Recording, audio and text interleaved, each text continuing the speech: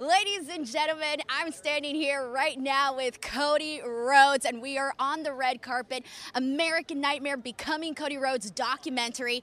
Cody, how does it feel to be here right now, knowing that we're here celebrating you in a documentary that's going to come out?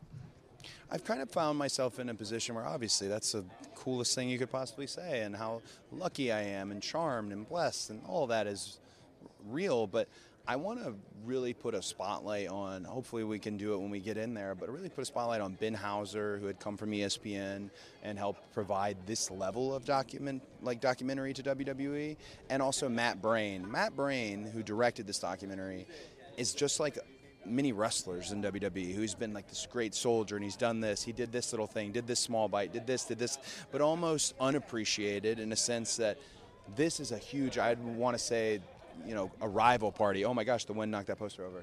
Don't let it throw you. This is a huge arrival for him. I hope it is, at least, and I really want to give him his props, because Matt did an incredible job with the entire documentary. And when someone makes a documentary about your life, you can't have any control on it. You can't. Even if your name's on it, you got to let them ride and tell their story. And he told a story that I'm not afraid to see. Is that challenging when you have somebody telling your life story, but through their eyes in a way, because he's obviously, helping putting this together. So for you, to have, I'm guessing, moments of vulnerability, was that a challenge for you? No, because I had really minimal requests. And here's why I have minimal requests. I've done enough reality TV where you think like, oh, you're a producer, please ask for this and you'll get it. And then you find out they're not interested in what you have to say. They're gonna run their show, and that's their job. So now my expectations are really low. So these are two things I'd like to see in there, and they were really small. I wanted to see if they found any footage of me wrestling when I was in the high school, younger. Found it, and I was adamant that All In be covered. You cannot tell this story unless you cover All In, and All In is no longer mine; it's someone else's, and that's a troublesome but also a beautiful thing. It's in the spirit of it. So for it to be covered here, I was really happy, and for WWE to allow it to be covered kind of goes along with how WWE has treated me since I've come back. The song says wrestling is more than one royal family. It doesn't say sports entertainment as more than one royal family. There hasn't been a revision to me. Kevin Dunn and Vince and Bruce and Stephanie and Hunter have just tried to make me bigger, and I thank them greatly for doing that, because they haven't changed me in the process. That's one of the things that I remember you saying when you did that WrestleMania press conference, where you said, coming to WWE, you wanted to be this real version of you without any fear. So with that being said, do you feel like you have had that? Obviously, you've had so many moments already in the time that you've been back with the company. Do you feel like you've been having the vision of what you had in your mind happen right now? Oh, I think it's been fun to, and this is going to sound, maybe it sounds odd, just be a wrestler. I was really shell-shocked by my experience, as much as I took pride in executive elements and being a manager of some sorts. It just was different, and it's not something that I woke up passionate about like I woke up wanting to be a wrestler. So for me, the time here has been not so much what I envisioned, but so far larger than I envisioned, because you forget until you show back up again at a WrestleMania in Dallas. You forget the magnitude, the audience, the penetration that WWE has, and the next thing you know, to see your face everywhere and not be politicking for your face, to just, hey, they're into this, and to see it genuinely. That's something I've tried to follow Cena's kind of guide on, is you'll know if they're into you, and you'll know if they're not. And you have to really be honest. And I know this isn't fully really answering your question, it's more of a ramble. I've just been lucky. I've been very lucky, and I'm very blessed that it's gone this way. I had no clue how it would go. I told Brandy before I went out in Dallas that I thought they were going to boo. I did. I thought they were going to boo. Seth had carried the whole story to Mania, and I was the other guy. And they didn't. And I just told your partner this, but they got it.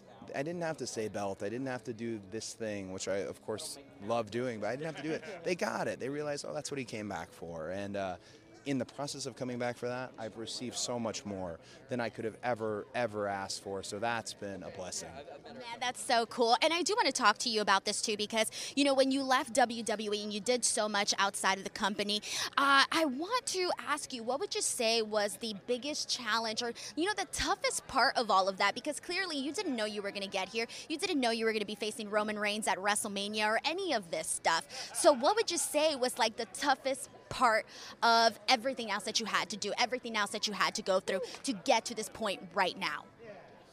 The toughest part is we're in a generation now, and one of the reasons why this has become the most successful and healthy time for pro wrestling or sports entertainment, one of the biggest challenges, and it's still the biggest challenge, is you're flanked by other guys and girls who could be in your spot and maybe are in your spot, and then you get it back, and it's not a negative thing. And politics are involved in any type of entertainment, but they're really, I feel like, been since removed because we have a bunch of grown men and women who are there now. You know, Charlotte Flair is not NXT Charlotte. Seth Rollins is not the Shield Seth. Kevin Owens is not ROH Kevin Owens. They've experienced it. They've felt live crowds. They've understood psychology. They've understood booking. They've understood turning over money. Everything. They've understood it. And now we're all together.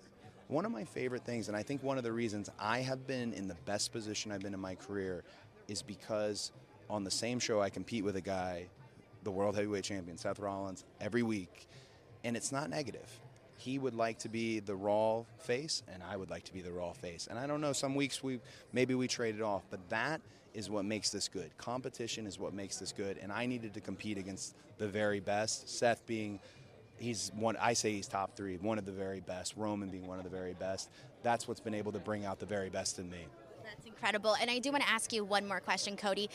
If your dad was here to see all of this right now, what do you think it is that you would say to him, or what you would want him to see? I always think about this.